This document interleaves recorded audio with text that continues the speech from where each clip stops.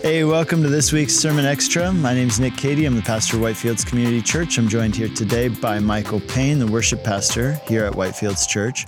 And this is our weekly video in which we go a little bit deeper on the topic that we studied on Sunday.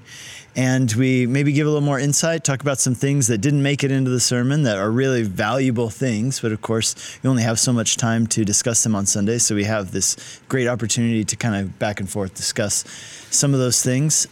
Hey, if you're just tuning into this, would you do us a favor? Like this video and share it. So give it a thumbs up or a heart or whatever app you're watching on. Go ahead and like this video, share it with friends. And we'd love it if you would subscribe to our YouTube channel and subscribe to our podcast on Apple Podcasts or Stitcher, Google Podcasts, wherever you watch or listen to your podcasts. And one thing you could do that would really help us is if you would give us a review on Apple Podcasts. That would really help us. That boosts us in the algorithm. It helps us if you subscribe on YouTube and click that notification bell. That way you'll be notified anytime we go live, anytime we post a video, and you can keep in touch with us and keep abreast of all the happenings at our church and the things that God's doing and all the good gospel-centered content that we're putting out to bless you, and not just you, but other people too who are going to receive these messages through you sharing them on social media, sharing them through email with friends, etc., which we absolutely encourage you to do. Well, this week, our message was called "The Last Shall Be First," and it was from Genesis 49, but you started us off really interestingly in Luke chapter 2, looking at Simeon, it says that he was waiting for the consolation of Israel, and you helped us to see that the consolation of Israel was a promise that came through what I found fascinating, the very first prophecy through a person in the Bible, which was in Genesis 49, when Jacob blesses and prophesies over his sons.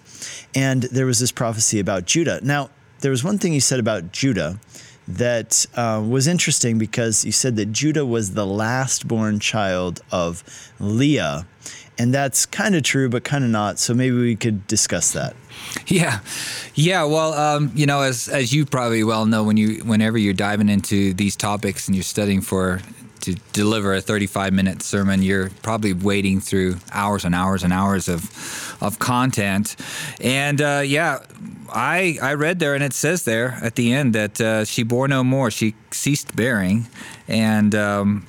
That's in Genesis 29, the last verse, that Judah was the last, and it's a great story. Yeah, the praise, Judah means praise. He's the last, of her sons. But as you go on through chapter 30, that narrative kind of seems to be strengthened with the fact that, she then gives her maidservant to Jacob, because she no longer could bear children, or she was barren at that time. But then as you continue through chapter 30, you come to this incident where Reuben brings in these mandrakes that he finds. What's a mandrake? I have no idea what a mandrake. Actually, I do know what a mandrake is, because I recently saw a mandrake forest. So it's a type of plant that grows in a swamp. Yeah. Well, so these swampy plants. Reuben brought it, and like Rachel's like, give me some of those, let Reuben give me some of those mandrakes. You've taken my husband, now you're going to take these mandrakes from me. Because mandrakes were thought to produce fertility. That's and right. Apparently they worked. Apparently they worked. And so then it says that God listened to Leah, and she bore another son. And then she ends up, which was Zebulun, and then bears another son, Issachar. And then further on, of course, she gives birth to Dinah, which is ended up being the sister in the family. So I just owned up to the mistake there. Just, hey, all this content didn't exactly continue reading on when you're looking at this thing. So for all those who were stumbled on Sunday, she does have 2 more kids and then a sister. I have to buy a new TV now, because we were watching online from home. And I was so upset. Actually, my wife was so upset she broke the TV. It's not true. Heresy. It's not true, but it's a good story. Yeah. Okay, so we cleared that up. And, there's a really interesting story about, you had mentioned the violence of some of the sons and how it says there that they were not chosen because they were violent, which comes out in the story of Dinah, which is interesting. But what's also interesting is that in chapter 38 of Genesis, there's this very terrible story about Judah and about really kind of how much of a heathen Judah ends up being. And I mean, he does go through a kind of a progression towards the end of the story in Genesis where he kind of redeems himself, but not really fully, because he's the other guys are like, hey, let's kill Joseph. And Judah's like, or we could make money off of Joseph and let somebody else kill him, right? Like, and then he kind of helps out his little brother Benjamin. But it's interesting that you really consider that Judah was not an exemplary person. And the fact that God chose him gives a lot of hope to people like me and you, right? That God chooses sinners. It's an incredible thing. Yeah, and that was kind of one of the things that got me thinking, especially as I said in the message from the end of chapter 49, where Jacob asked to be, buried with Leah.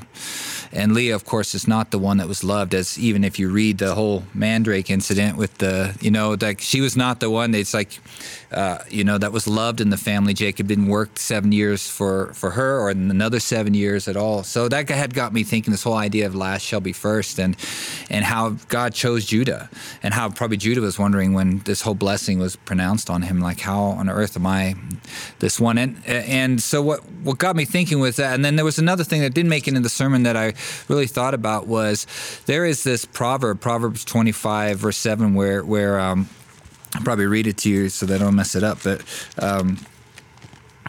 it says, do not put yourself forward in the king's presence or stand in the place of the great, but it is better to be told, come up here, that to be put lower in the presence of the noble.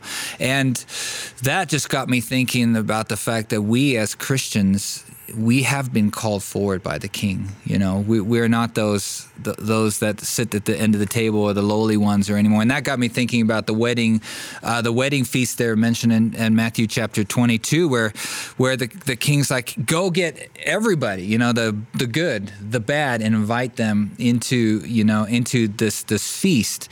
And just that whole idea of the last becoming first, that we've been called, to the wedding feast of the supper. Wedding feast of the Lamb, which of course mentioned in Revelation as well. And that got me thinking of Hebrews chapter 4, where we can come boldly into the throne room of grace. And then in Hebrews chapter 11, where just, the whole idea that there's no longer the curtain that separates us from the Holy of Holies. We can come in with confidence into the presence of God. The King has called us forward. And it's just this whole idea, and I think you and I discussed it, this is just kind of a theme of the Bible, the second, the lowly, the sinners, all those things. We're the ones that have been called forward, and, we can only be grateful for that. So yeah, for sure. Well, that's really good stuff. Hey, if you missed this past Sunday's sermon, you can find it on our YouTube channel. You can find it on our podcast. You can find it on our website, whitefieldschurch.com.